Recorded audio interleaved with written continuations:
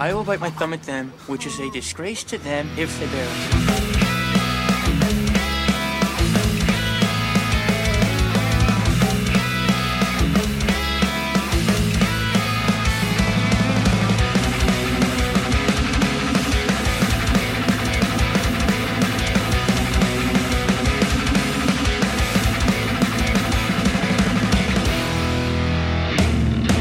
We did it.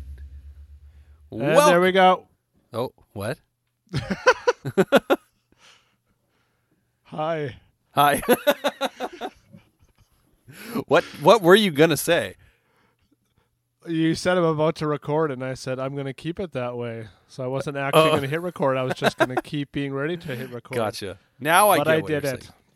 Yeah, you're a good guy. You play by the rules, so that's nice of you. I now have meaning to my life. I hit there you record. Go. Before I was so rudely interrupted, I was about to say, welcome to Growing Up Punk, the podcast about punk rock and all of its friends. My name's David. My friend is this guy. I like Fresca, and my name is Aaron. Are you drinking Fresca right now? I am a sugar-free man. That seems like a poor life choice. Actually, that's not entirely true. I don't mind Fresca. I'm currently off of sugar, and I don't really love diet pop. Yeah. But something 100%. about Fresca, like it still has that aspartame leftover taste. Yes, it does.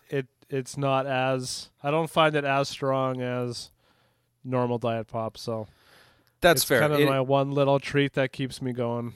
Yeah, it is one of, I would agree. It's like the pop that uses aspartame or whatever that is tolerable. Because I'm the same way. I can't drink diet pops either. I think they're disgusting.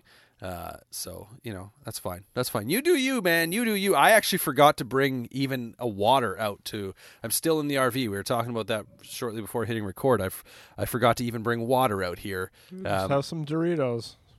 Do I have some Doritos, Bobby? Oh, I do. Look at that. Yeah, we're getting ready to drive home. We're stocking up on snacks, as it were. But which means I should have something to drink in here, right? But I think the only thing that's in here is I have cans of like cold brewed coffee, but I don't want to drink one of those right now. You might just be ready to go home right after this, then. Oh, exactly. All right, kids, get in the RV. We're going home. I'm never sleeping again. Yeah. So anyway, I'm both looking forward to driving home and at the same time definitely not looking forward to it at all. Actually, by the time this comes out, we will be a few days into the drive. So if you're listening to this right now, think of me. Welcome to David's personal hell. Yeah, right. Yeah. Thoughts, prayers, positive vibes, whatever you can send my way, much appreciated. Yeah, definitely. But yeah. So anyway, let's get into some new music. There's a couple of albums that came out in the past few days. I always feel a little like, am I supposed to try to make it sound like we're recording this as new as possible? But at the same point, I'm like, well, obviously we're not, because we're about to talk about, I think for both of us, a couple of albums that just came out a few days ago. But by the time the podcast gets released, it'll a whole new round of new releases will have already come out. But so what do you got on the docket that you're listening to that's new or newer this week? Yeah, I've got so for a newer one, Strike Anywhere's new EP, Nightmares of the West. I know you'd like to forget, but I need you now to remember. There's more to life than boring reactive fed and attack. And I'm trying hard not to take it to heart. The feedback gets to me between the gunpoint border and the fictional virus of our identity beyond their control. Beyond petty politics and weapons of killing time. Beyond the daily war. Beyond criminal damage and terror police at night. When I wake up from politics we make, they make us slaves. Paralyze us, test animals for killing systems, run the maze. Now the two medals that we've said, all on target, all in flight. We will go channel into that good night. Peace we live in the heart of the fight. This is our sacred ground. Strike Anywhere's a kind of a politically charged punk band that's been away for a while. I think I'm not sure if they broke up officially or not, but they definitely have been away, and so it's cool to get some new music from them.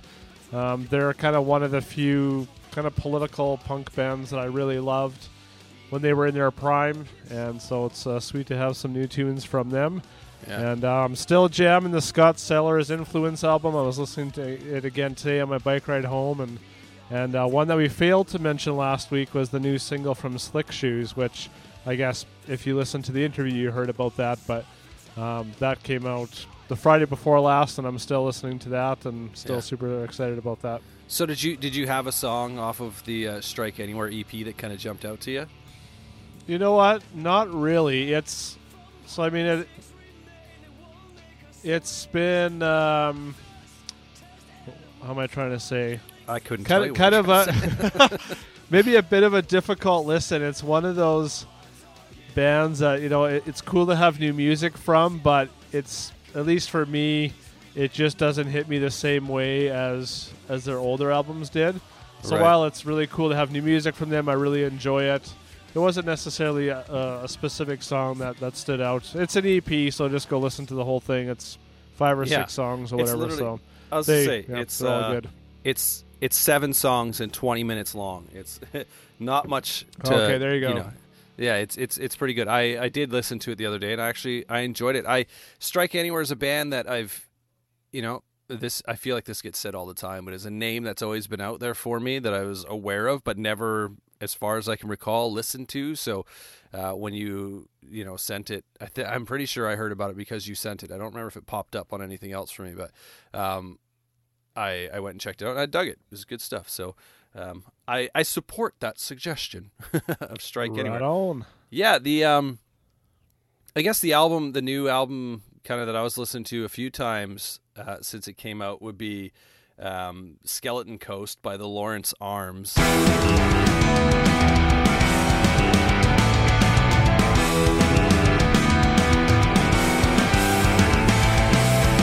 Woke up in foreign skin on a frozen continent. I am a stranger in a dead man's coat. Do you remember when we chased down our ghosts and then exposed their faces to the world? No form, no color. I was dead in the water when they blew my cover. I dreamed of sons and daughters. Yeah, they're another band that I think I've known the name for years and never really, I may have listened to them here or there, but never really got into them.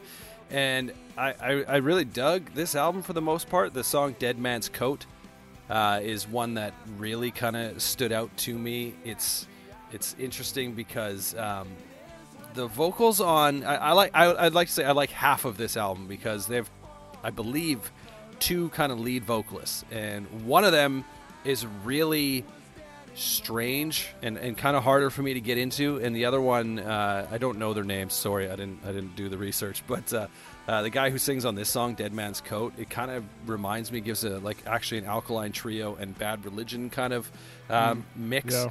And so I kind of dug it. If you're a Lawrence Arms fan, I don't need to tell you about them, obviously. So you've probably already listened to it. But if you're like me and you haven't given them a chance ever, I mean, why not give them a chance? It's worth it. It's always worth giving new music a chance, Yeah, I've seen them described as ogre punk. How do you feel about that description? As what? Ogre punk. Ogre punk. I want to know what that even means. Like, my kids guess- actually just watched one of the Shrek movies today, so that's kind of fitting that you bring that up. But I don't know if it's like there's like they're bearded or they have a Celtic vibe or they're from the Northeast or something. I have no idea. I don't know. Yeah. Because I think I want to say they're from Chicago area, but yeah, I don't know. Ogre punk. The one guy whose voice I couldn't really get into definitely kind of has like at times almost like like, I don't want to say like a fairy tale quality. I don't know if that comes across right, but like he's got a weird, interesting voice. That maybe that's where it's from. Who knows? Yeah, that could be like in some kind of, like movie or something. I don't know. That's funny. Ogre Punk. Anyway, there you go. We're not here to talk about Strike Anywhere or the Lawrence Arms or the new Slick Shoes, any of that. We decided, if you saw the artwork for this episode, we decided to actually continue with a little bit more of an Alkaline Trio series. It wasn't meant to be a series. It was meant to be one episode that we kind of tied in to wrap up, I guess you could say, like the Blink-182 series that we did. But then when I was editing that episode, we had picked another band, other albums to do. And I was like, it's funny because I had said to you, I'm just not ready to leave Alkaline Trio yet. Yeah. And what I meant when I said that was I was just like wanting to listen to those two albums more and more. And then you were like, well, do you want to do another episode? And I was like, yeah, we could. And then, you'd mention like, how about two of their newer albums? Because you had mentioned in the last episode, if you haven't listened to it, go listen to it. We covered From Here to Infirmary as well as Good Morning. I mean, that wouldn't technically be the last episode because the last episode was the Slick Shoes interview. But you know what I mean? Last episode that we did together, we did From Here to Infirmary and Good Morning. And you had said in that episode that, yeah, you kind of got into them later in their catalog, so we decided why not do a couple later albums. So if you couldn't figure it out from the cleverly worded title that wasn't that clever at all, we're gonna cover Agony and Irony as well as This Addiction, but we're gonna start with Agony and Irony. Here it is again, yet it stings like the first time. Seems it never ends. Double nickels on your dime. I thought we were friends. I guess it just depends who you ask. These feelings tend to leave me with a hole in my chest. The hole in my chest. Yeah, the hole in my chest. Now the time has come, I just wish I could erase all the damage done to your name and your keepsakes. Only just begun, it's been fun. We were blind, deaf, and dumb. There's a party in my closet, calling all skeletons. All skeletons.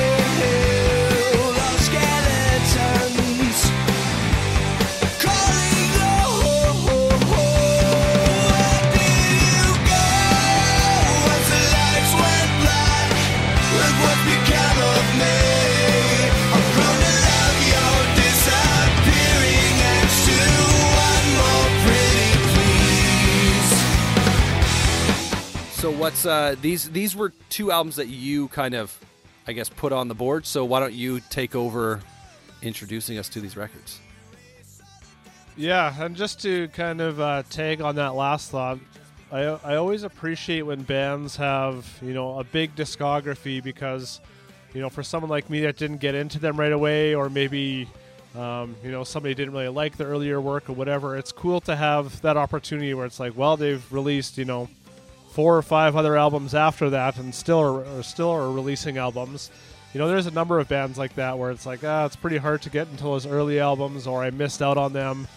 But it's great to have, other albums in the discography that, maybe sound better or have a change in style, or even a band like this that kind of stayed more or less the same, but it still has something more to give. So Yeah, we discussed kind of in that last episode when they jumped into From Here to Infirmary how, some fans had said, oh, I miss the old kind of a little more raw, I guess you could say, less polished Alkaline Trio. Whereas I think like these records, especially once we got into Good Morning, these records kind of carry over in that same vein. Like From Here to Infirmary was still a bit more raw than Good Morning, but I think that was, you could really see like the beginning of the polishing of their sound, which they've obviously carried over into later years. But so I would be interested to. I've gone back and listened to those first two records a couple times over the years, but those weren't the records that I originally got into either, so I don't really connect with them right away. But maybe they're records that I could go and listen to and be like, oh, actually, there's a lot of really good stuff here. Yeah, and I feel, so this is kind of a little off tangent, but a few bands that come to mind are, bands that we've talked about before, MXPX, and bands like Green Day, where you kind of have a certain crowd that maybe got into them at one time, but they've released lots before that, or some before that at least, and a bunch after. So it gives a lot of room to attract different kinds of listeners, which is always cool when a band can do that. Even if the style, like I said, with Alkaline Trio stays the same, it still gives that opportunity for more people to come and then discover the old stuff or new stuff, or you can pick and choose which era you like the best or whatever. So it's just always neat to have those bands. It's interesting because Alkaline Trio, I find like they're a band that's been around for years that really polished that sound. Like you said, like the sound stayed fairly consistent. They've just gotten, you could say, like in a roundabout way, you could say they've gotten better at it, I suppose. Whereas then you mentioned bands like Green Day, where they've gone through stylistic, like style changes over time. And then like they've got legit different eras of that band in regards to sound. And then, you have bands like MXPX where, they've been around for a while as well. And it's safe to say, I think that, like their releases in, maybe it's not 100% safe to say, because they have had some pretty great albums in like out of the last few, but some of their stuff over the years has been kind of like, okay, like very much not enough to love or hate, I think. But just like, all right, well, that's there. I mean, if I want to come back to it, I suppose I could. Yeah. And, and there's people that love those albums that maybe we don't love as much. And so again, more power to those bands that have more opportunity to gain more diverse listeners because they have so much material out there. Maybe it's worth doing a series on. Okay, let's get into this. Just kidding. So Agony and Irony is the sixth studio album by American punk rock band Alkaline Trio, released on July 1st, 2008. So happy Canada Day to us, I guess. That's already 12 years ago. So in my mind, when I brought this up, I was like, oh, some of their newer records. It seems newer, but it's still 12 years old. It's still a lot has happened in there, and so it's not like it's super new. But so with this album, the band had announced that they had signed with a major label. So this is kind of classic for that time. There was between the early 2000s, anyways, there was lots of kind of pop punk bands signed to major labels, and so that wasn't a new thing by any means. But like many of the major labels around this time, there was lots of restructuring happening, and bands would sign to a major label, and then all the staff would leave or switch, and it would kind of leave the band feeling a little bit abandoned. And so they ended up signing to Epic Records. So there was a restructuring process, and they took over on that. Regarding the album, vocalist and guitarist Matt Skiba stated that the band set out to record an anthemic hard rock record. I find that interesting, because I was listening to this, it's not necessarily the style that I would picture as anthemic hard rock. So it's right. kind of, I wonder where they kind of, but as I'll say here, Matt was listening to a lot of Pat Benatar, Def Leppard, and a lot of the 80s MTV music that he grew up on. So I guess that's probably where he got that. There was a lot of influence from that on this album. And I don't really know a lot of that 80s music, so I didn't necessarily notice those influences as much. So it was fun to kind of listen and try to pick those out. I don't know if I was very successful at that or not, but an interesting way to kind of shift their sound and take on some different influences. So there's a theme of duality on this record. It's sort of a spin on, ebony and ivory, which of course represents black and white, which I always like that content. I think I remember saying that on the Far From Heroes interview, where I was talking about one of their albums, where there's just a lot of lyrical content about, good and evil and that battle that kind of goes on. And so, I think Alkaline Trio did a really good job of incorporating that into the lyrics and making that an interesting album. Mm-hmm. And by August, so that's, only a month later, the album had sold 57,000 copies, which, we mentioned on the last episode of theirs, talking about sales and how I was kind of unexpectedly surprised at kind of how many albums they were selling. I know that was still kind of the era of CDs. I think maybe they were starting to go out by then. I can't remember exactly the timeline, but I just thought that was still a pretty impressive number by that point. Yeah.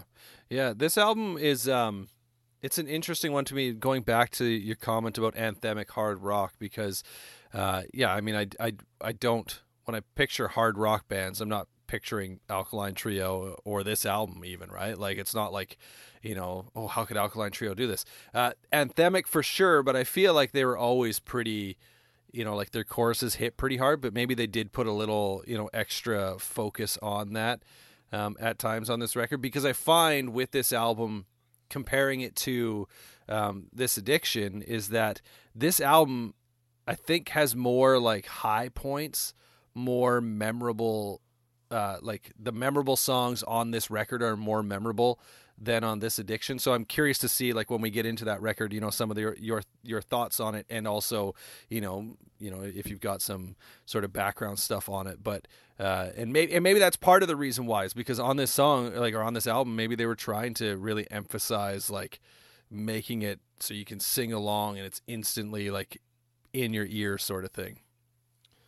Yeah, and you know, when I think of this album, or as I listen through it, you know, it's a great album. It's really catchy. There's lots of cool, memorable parts.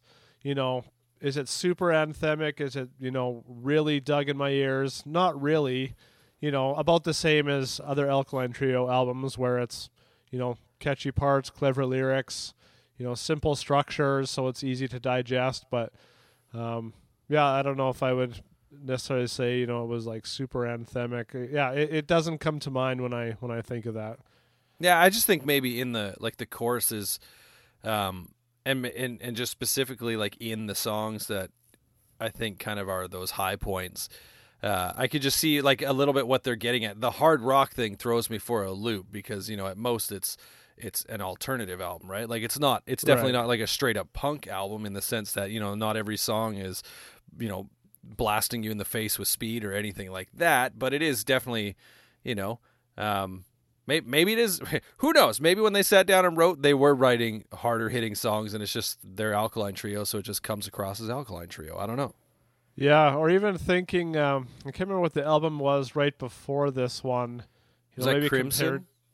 Okay, it could have been. Yeah, I don't know that one as much, so maybe compared to that, this is a lot harder, or maybe the influence was more kind of in overall maybe vibe of it versus the actual sound. I mean, there could be all sorts of different directions and ways to take that. So, but I mean that, yeah, like it is. It's an. I'm sorry. I'm just looking to see. I think it would be Crimson, because Crimson was 2005, and then Agony and Irony is 2008.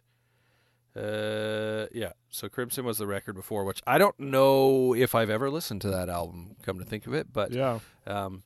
But getting back to Agony and Irony, Calling All Skeletons as an opening track. What are your thoughts on that?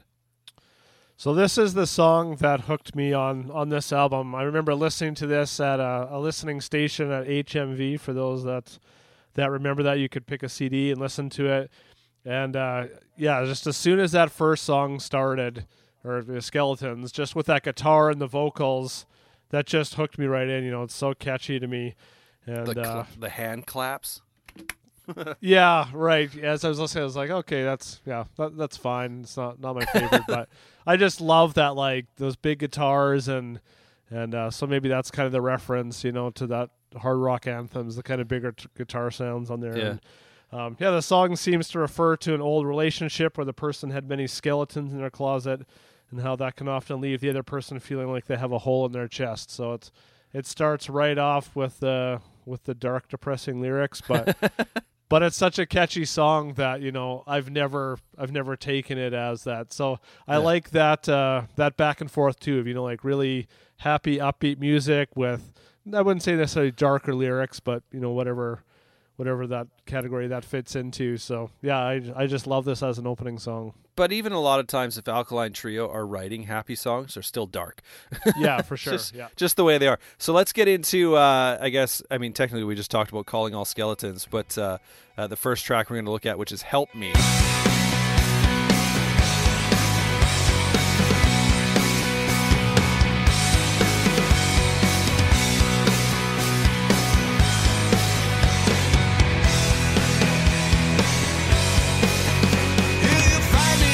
Heaven and hell, my dear, where nothing's what it says.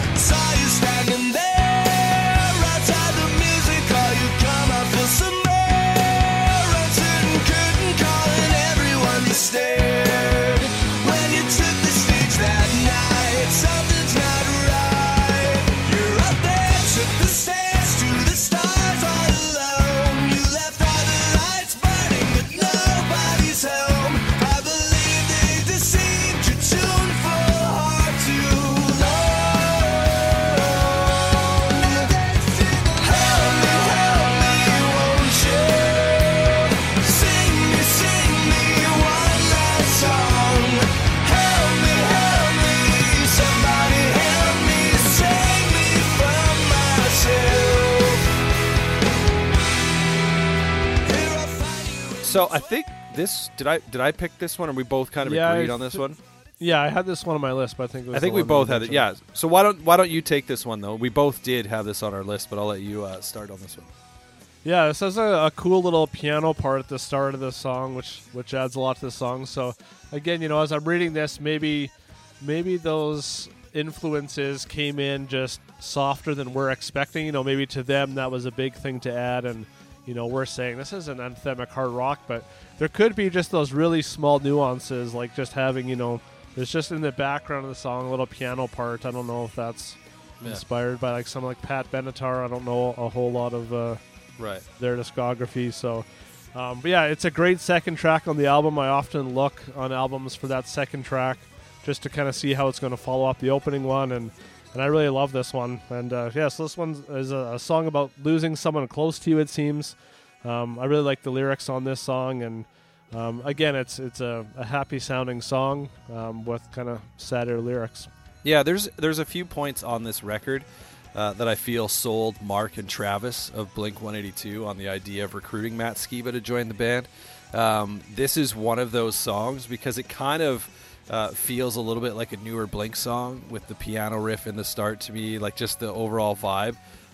The only thing they changed for the new Blink songs, though, was instead of saying la la la like Matt does in the bridge, they would say na na na on a Blink-182 song. But there you go. I do immediately when that piano riff came in for me, like Skeletons, it came on like the hand claps, everything's bright and happy. And I'm like, okay, this is kind of cool. I like this. And then the second, because I think this is the second song comes in and it's got this lead piano riff that I'm like, that is definitely new for them. It's not like a complex, over-the-top piano riff by any means, right? But I can get into it, and it's funny because like the take that I had from the lyrics is kind of how we, and I mean, maybe you and I can do this. Just people in general, when it comes to like music, can oftentimes sort of see themselves in whatever a songwriter is writing about. Like we've all seen it where people get attached to a songwriter and they know every lyric and they're singing every line at the top of their lungs when they see them live because every line means something so deep to them, sort of thing, right? And this song, I kind of get that vibe at times, that's what he's singing about, how we can find a perfect connection in the midst of someone's heartbreak, but it's with someone we don't even know, and how the listener can feel like they know someone or that person knows them based on their songs, no matter how messed up either side may be in that sort of, whether you want to call it a relationship or whatever. And I also wanted to say the song has a pretty great music video with kind of like a steampunk vibe to it. And actually, I forgot to watch it. Yeah, Kat Von D is playing like the damsel in distress in it, which of course she's from LA Inc. back in the day, so it makes me want to go back and watch LA Inc. I don't know if you ever watched it. Knowing you've got a ton of tattoos, man, I'm sure you've seen it at some point in time. But yeah, I remember seeing something about the video, and I meant to go back and watch it, and then I totally forgot. So yeah, it's pretty cool. Yeah, let's get into the next song. Does that sound like a plan? Yeah, over and out.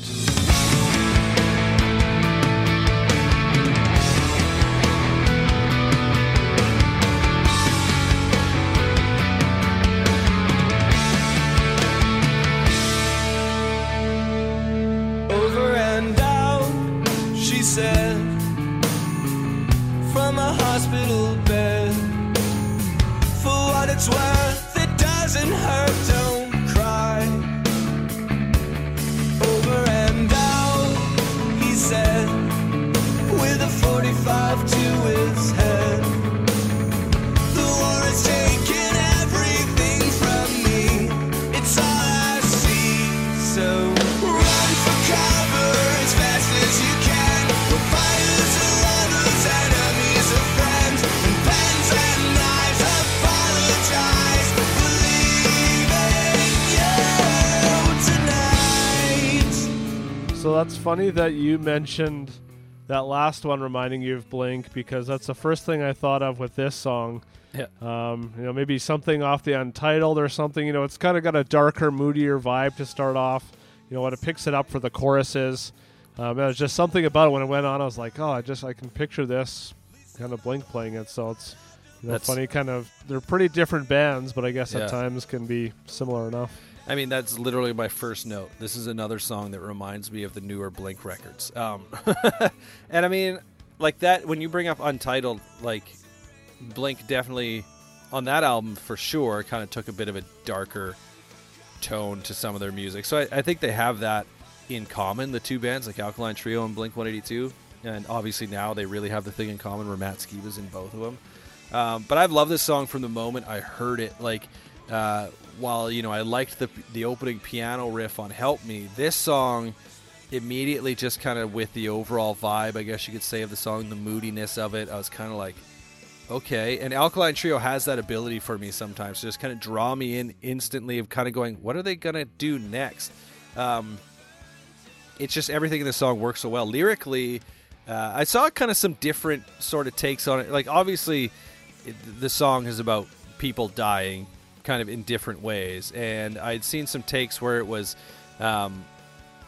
you know, just that, people die. But I feel like the whole song is actually about, like, war and how it can take your life, whether it's, you know, you losing your life in war, whether it's, you know, PTSD and you taking your life after war, or Right. like after going to war or whatever, or even, you know, someone losing a loved one. Because, like, that was where one of the explanations I saw kind of different from what I saw, where it's talking about the last half of the second verse, where it talks about over and out she sang as the telephone rang. Yeah. And talking about, like, not having to, no more fear, not having to answer the phone anymore. Like, I could see taking it as, like, okay, like, she's, like, shying away from, you know, the people in her life who are trying to get a hold of her and reach out to her or whatever, because she's just come to that point. Or, you know, it also being, like, being afraid every time the phone rings that you're going to find out that, you know, if it's a husband or a loved one or whatever who's shipped overseas or something has, in fact, died, sort of deal, right? Like, dreading that sort of contact, I guess you could say. But yeah, just the overall vibe of this song hooked me immediately, and it's one that when I think about this record, that immediately gets stuck in my head. Yeah, I also had that. I thought the lyrics fit the music really well on this song, which I know maybe is kind of a vague thing, or but yeah, just as I was listening, you know, he would sing a part, and it's like, man, like, the music just fits so well to this. So I thought that was cool how they pieced that together, and Yeah. you know, just kind of helps the whole song kind of fit together as a piece. Yeah. Yeah, and just like the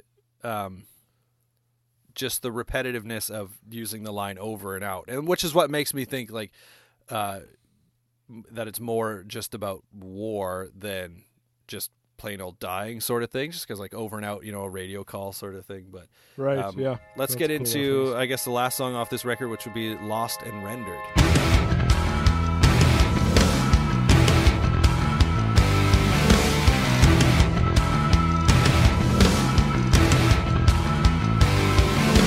Found out the hard way that you were lost and rendered all alone in the dark forest of your thoughts, forever following the trail of fear that seems to lead to more dead ends and mysteries. I'm losing hope of ever solving. Can anybody help me? Is anyone out there? I'm falling and I'm broken down, I'm dying over here. If anybody's listening, I hope you hear my cries. My will to live is wearing thin, I'm running out of time. Yeah, so this is the one that I noticed the 80s influence on as I listened kind of through it again after reading that. You know, it's kind of got big opening guitars and drums that are maybe like a little bit reverby. The guitars sound a little bit lasery, you know, maybe like some of those bands. And so that was the one where I was like, okay, I could hear one influence. Maybe I'm right, maybe I'm wrong. But for me anyways, that's what it reminded me of. This one stands out to me in this album. It definitely has a different feel for Alkaline Trio. You know, it's really moody, but still super catchy and easy to digest. I know that could be said about a lot of their songs, but for some reason, this one just kind of stands out to me. And it's towards the end of the album, too, which, you know, oftentimes, you know, the bigger kind of songs or whatever can be towards the top of the album. So I always like that surprise of, you know, getting towards the end, you're kind of winding down, and then a song kind of grabs you. The chorus sings, "Can anybody hear me? Is anyone out there?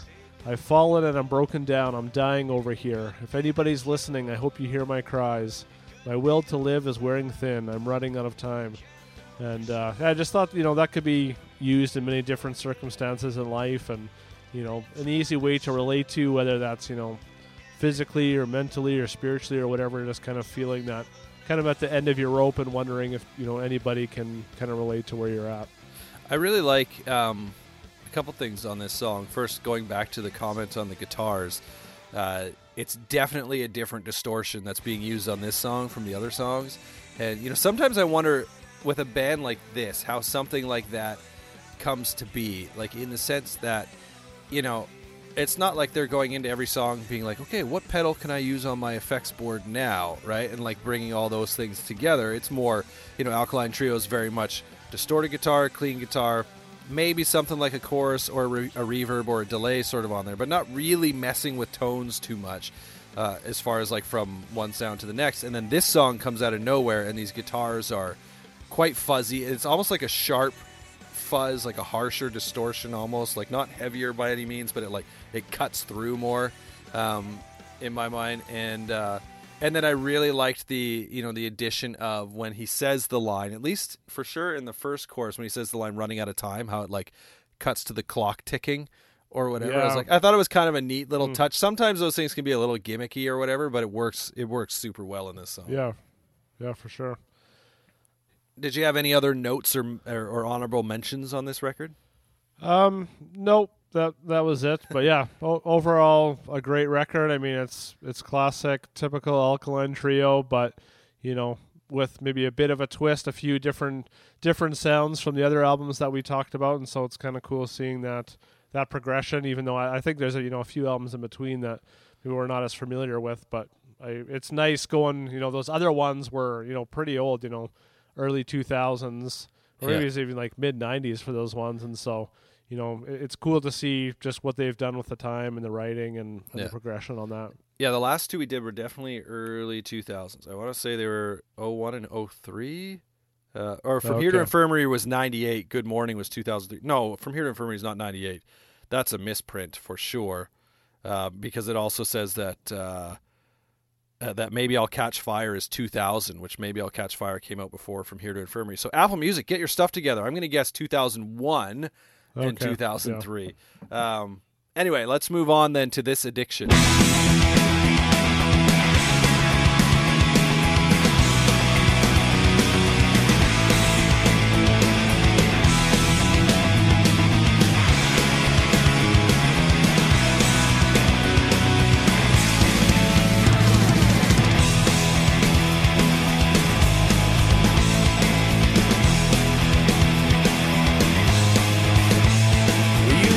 Just like heroin, I feel you coursing through my veins. I once tried to kick this addiction. I swear I'll never kick again. Won't ever kick again. No, this addiction can't seem to live without you. This addiction, no going clean. This addiction, I go through it all.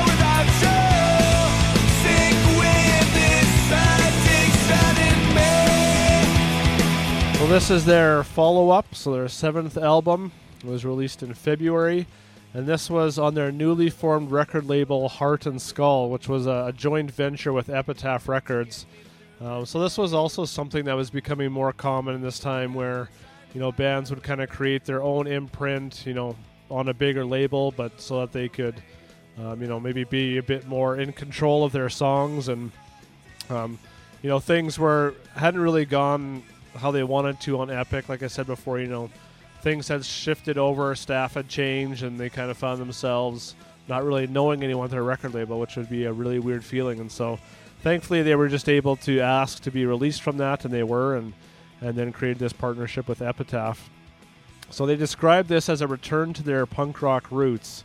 So I find it hard with some of these, like I said, with the last one with the anthemic, the hard rock. Like, to me, this just sounds like another Alkaline Trio album, which isn't a bad thing. I didn't listen to it and be like, oh, okay, back to the punk rock roots. Like, it was it still kind of has its moments. But anyways, so they recorded this back in their hometown of Chicago with Matt Allison. So that's the same location and producer for much of their early material. So that was kind of interesting that they went back to that. The album draws lyrical inspiration from the band members' personal lives, addressing themes such as love, addiction, death, divorce, grief, suicide, politics, and war. And it became their highest charting album of their career. So, we've mentioned a few times with their numbers, and so it's just, again, really cool to see that they kept doing so well. What else did I have for this one? Yes, of the 11 tracks, 8 were written by Skiba and 3 by Adriano. And so now that I realize that Adriano was, more of a songwriter, I didn't realize that when we were talking about those other albums. So it was cool to listen and then be like, okay, now I can tell the difference of them too. And because, I can't remember what song it was off that last episode where it just threw me off. I was like, Matt just sounds so different, but that would be because it wasn't him. So, it was cool on this one. They both came up with an equal number of songs during the writing process, but they say that it was pretty easy to pick out the ones they wanted to use. There are 3 of them that they have equal say in the creative process. And I always wondered that with bands, that are both writers. We've talked about this with Blink and a few others. Is there ever that tension of, like, well, this is a song I wrote. I feel really attached to it. Like, how does that dynamic work of, coming to the table with each having, a bunch of songs, and how do they, kind of pick? But it also goes to show that, when it comes down to it, it's the album and the band that is going to make the impact. And so, it's cool that they can, put their personal emotions aside and pick the songs that are going to represent them the best. It's interesting that you brought up the bit about, did you say it was Skiba that said, this was them going back to their punk rock roots, or was it Dan? Yeah. So one thing I definitely noticed between this record and Agony and Irony is that this record, I can see that. To me, it feels more raw. The production, when you then also mentioned that they went back to kind of like the original guy they worked with back in the early, I was like, oh yeah, like this record sounds different to me. It sounds more like their old stuff.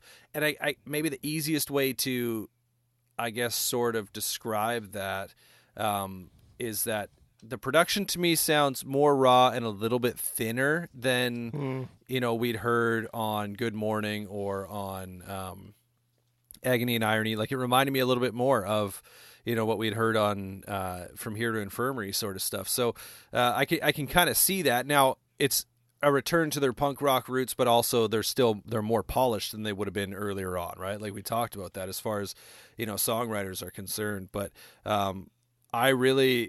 I put this one, the first time I put this one on, I listened straight through without even realizing that, I'd reached the end of the record. I was like, oh man, that was good. Now, it was harder for me to pick songs off this one because I didn't find there were as many that like just stood right out as there were on Agony and Irony. But I do think kind of that it's the better overall record for me anyway. And I did want to say a couple things. One, the opening track, which is also the title track, has a bit of an Ataris vibe to me on the opening riff. Like, as soon as it came in, I was like, what does this remind me of? Oh, yeah. And it's totally the Ataris that it reminds me of. And then the music video is pretty great because it's got, I don't know if you saw this one, but it's the band's playing in like this wide open valley, and there's like a bunch of like school age kids or whatever that are lined up on opposite sides of the band looking like they're about to play the most epic game of like Red Rover or whatever. They're standing in a line and they start running at each other, and then as they get to each other though, they run into each other and they explode into colorful feathers.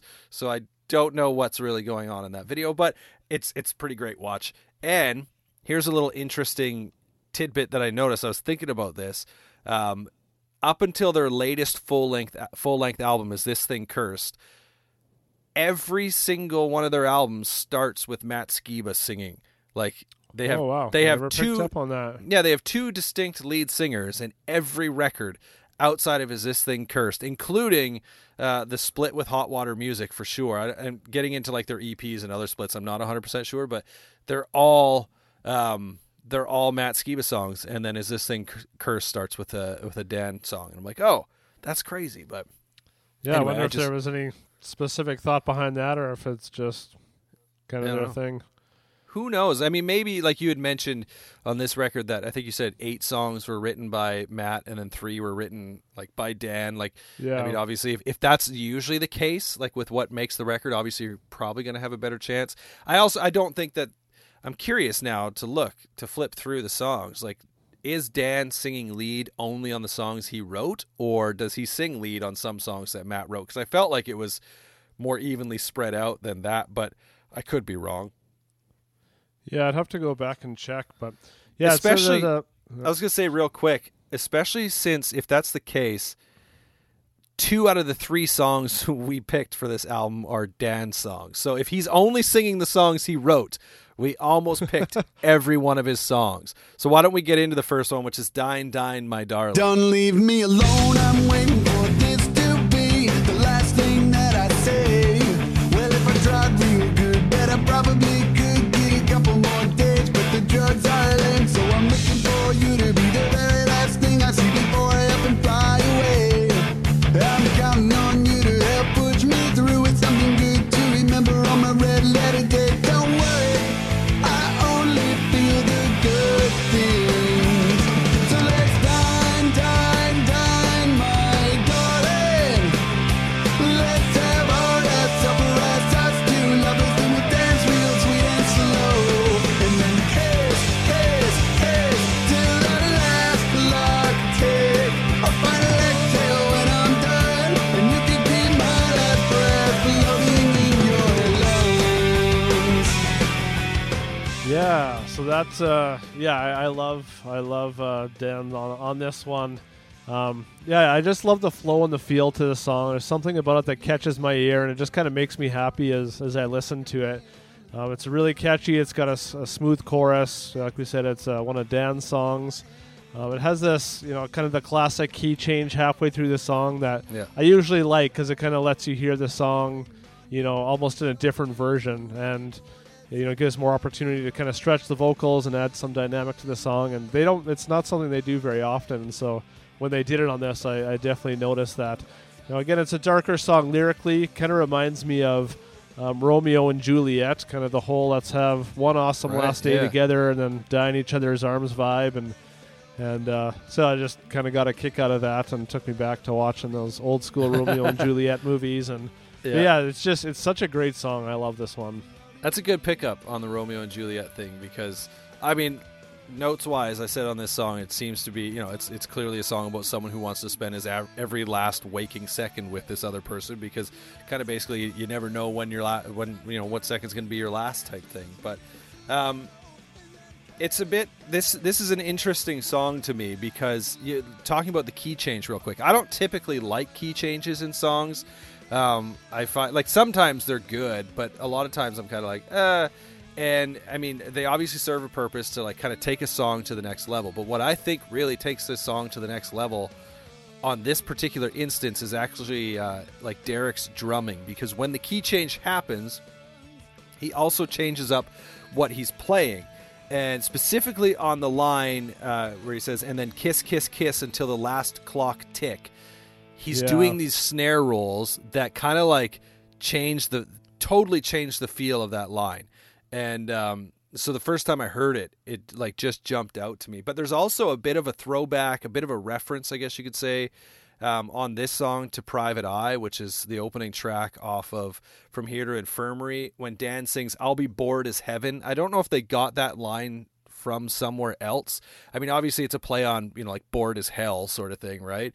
But he's saying, I'll be bored as heaven, which potentially I think he could be referencing the line New Year's Eve was as boring as heaven from the song Private Eye.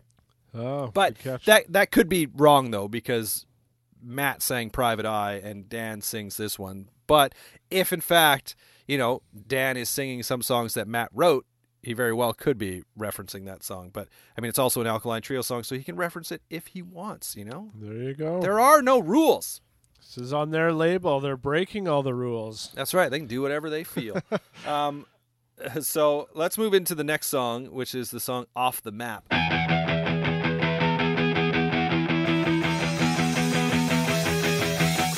I needed more wine, you needed more sleep. We just fought 2 hours and 7 minutes. Honestly, I'm surprised we made it. I retired to my chair, I grabbed my new guitar, but I can't make a sound.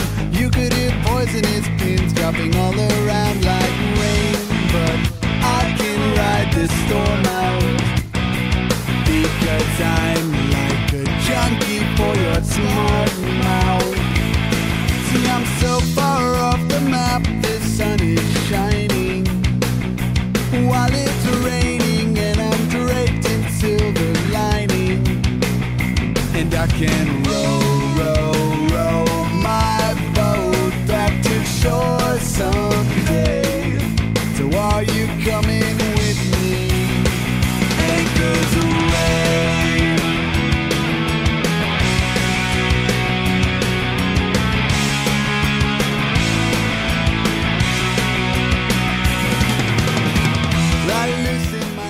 So this was my pick for this album, and it was immediate with this album from the moment I heard it to trying to figure out what songs I wanted to cover. Off the Map, from the harmonics kind of starting at the beginning as Matt is sliding down his guitar and just muting the strings, straight into Dan singing and Matt just like playing. I think might just be palm muting, and it's just the voice and the guitar.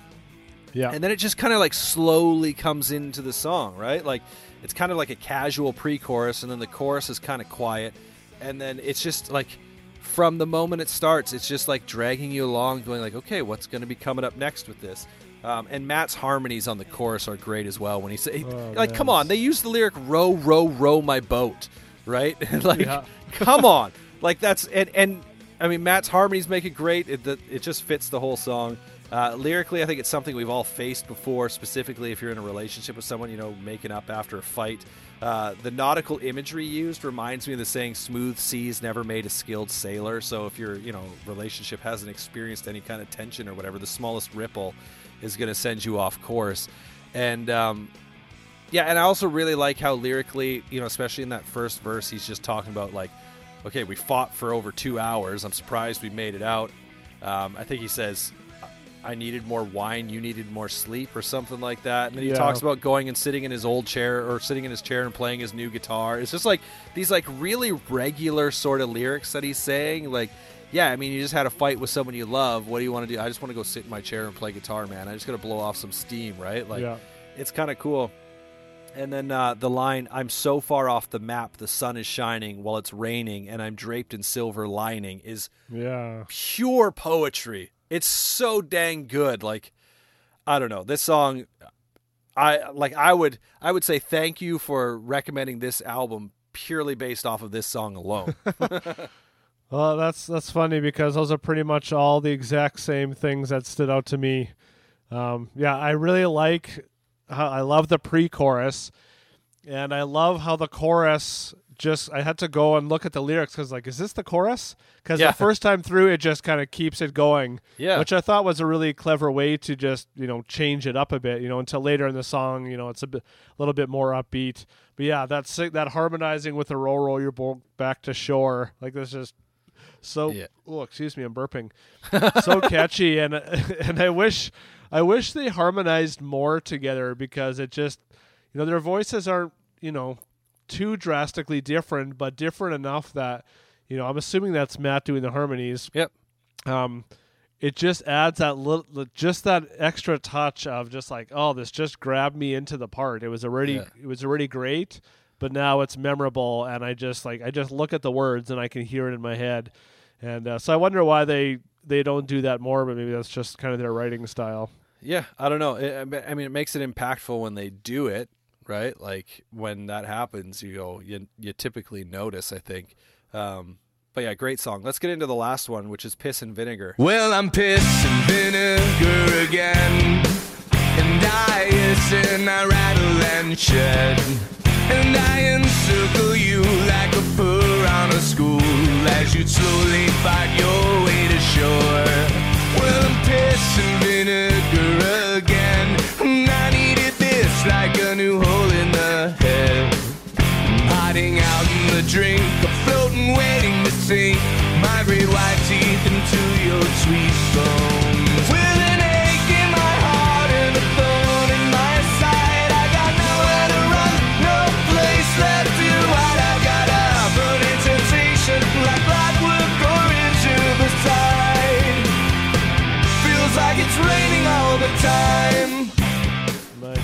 favorite drinks. Gosh. Besides Fresca. Just kidding. Yeah. Sorry. The opening of this song reminds me so much of like classic 90s alternative pop punk. The two bands that came to mind immediately were Eve 6 and Lit. Okay. Like, just something with the vocals and the guitar. Go back and listen to it and see if you can hear those bands in there. I can picture it on like kind of any kind of 90s movie where a guy gets dumped or something and Right.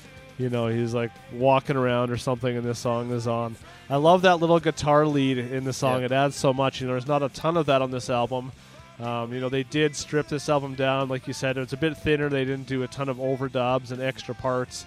So this part stood out to me a lot. You know, I can't remember exactly what it was, but just a little kind of ditty that just added a lot.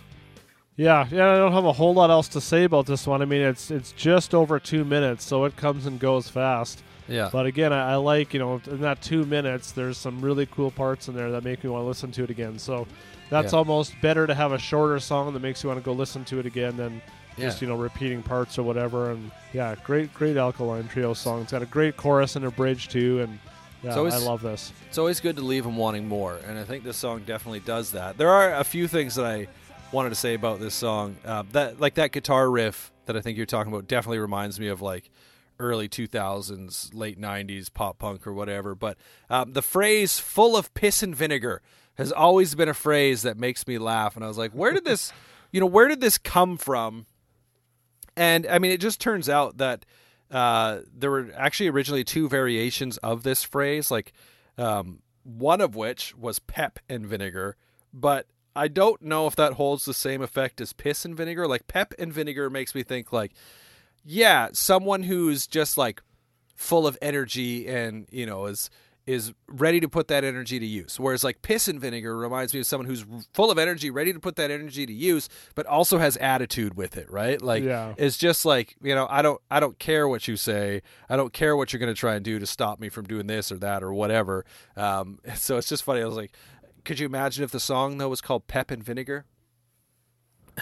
Yeah, it doesn't quite have the same edge to it for the song, so no, I'm glad they went with piss. It really instead. doesn't. And I feel like that's the phrase that stuck around more so than pep and vinegar. But, anyways, I guess like did you have a conclusion you wanted to say? I did have a few kind of overall concluding notes about these records, but what were your thoughts on the two? Yeah, it was just, you know, the final opinions on this album were a bit mixed. You know, some called it an easy listen with the same soothing vocals and clean-cut sing-along choruses we've grown to love. Overall, a great offering, but not overly addictive. And there was some other comments about, you know, it could be a bit polarizing to fans. You know, some who love the album because it goes back to the roots, some who dislike it because it's too, you know, a cheap imitation of older days, and then those who, you know, thought it was a step backwards. So, you know, when I think of all those, you know, when I've listened to all these records, to me, it all sounds like Alkaline Trio. You know, maybe I just haven't listened to them to enough to say, you know, this era was better than the other. And so it's just interesting that this album would have been one that kind of split fans because there's a lot of great songs on it. It still sounds like them. It's not, you know, disorienting people or something. So I thought that was an interesting comment. Yeah, that is interesting. I actually really liked both of these records. I think in the end, the one I liked more was This Addiction. Agony and Irony, really good. Like I said, I think it had some of the better songs, but overall, I liked the flow of This Addiction more. The one thing, my biggest complaint about these two records, and I don't know if these were on the original releases or not, but the acoustic songs at the end I don't need them. Like, I don't know why they're there. Specifically, I have no idea why they have an acoustic version of Maybe I'll Catch Fire on there, because that's literally off their second album. Like, why it's not an acoustic version of a song on this record. They just threw it on there. Now, having said all that, I enjoy these acoustic versions of the songs, but I don't need them. Obviously, they released an acoustic record, I think a few years after that or whatever. And it's like, that's the perfect place for them. But to just throw on 4 or 5 or whatever it was, like acoustic versions of songs at the ends of these, I was like, it just makes it feel like the record doesn't end, especially when it should have ended, right? Like it had its natural end, and then they're like, instead of it being like, oh, here's a bonus track, an acoustic version, it's literally here's an EP's worth of acoustic songs on the tail end of these full lengths. Yeah, and was that because they were like deluxe releases, or that's on Like- because I thought on Spotify it said something about Yeah, I can't remember sorry, what it was. I don't- yeah, they are. I'm looking now. They are the deluxe versions, but those are the only ones that are on Apple Music, which drives me crazy. Like, Yeah. there's a good chance that whenever I was playing them, I was typically driving, and I was like, oh, I should have just like removed those songs because, you know, I'll set something up where I'll be like, play this album, and then you go play later, or whatever, and I'll just kind of pick a few albums in a row. If I'm driving far enough. And so when it would be getting to those, I'd be like, oh, I should have just deleted those. Like, I'm not a fan. I don't know about you, but I'm not really a fan of deluxe versions when the idea is just tack a couple of extra songs on there that are acoustic versions or B-sides or whatever. It never sits right with me. Yeah, it always seems a bit lame, and I honestly just didn't even listen to them because I saw it there and I was like, you know what? This wasn't a part of the original album as far as I know. They're not Yeah. songs I listened to when I bought the CD, Yeah. and I was like, I just want to leave it as is and not, taint my view of that. So I'm glad I didn't. Right. Too bad for you. Speaking of leaving it as is, I think that's going to wrap it up for this episode. So before we get out of here, though, all the stuff we always got to do. Go ahead, follow us on our social media sites, Instagram, Twitter, @GrowingPunkPod. You can find us on Facebook as well. You can also find us wherever you're listening to podcasts, your favorite podcast apps. We are there. So go rate, review, subscribe, that stuff. Tell your friends. You know how it goes. Also on our Instagram and Twitter and stuff, you'll find our personal Instagrams and Twitters there as well. So go follow us there too. But that'll do it. So bye-bye. Yeah, thanks for listening. Greatly appreciate it. See you next time.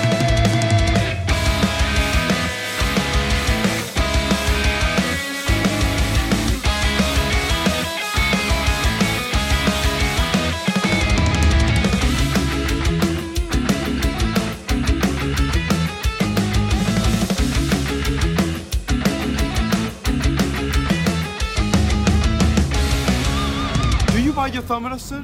I do buy my thumb, sir! Do you buy your thumb, sir?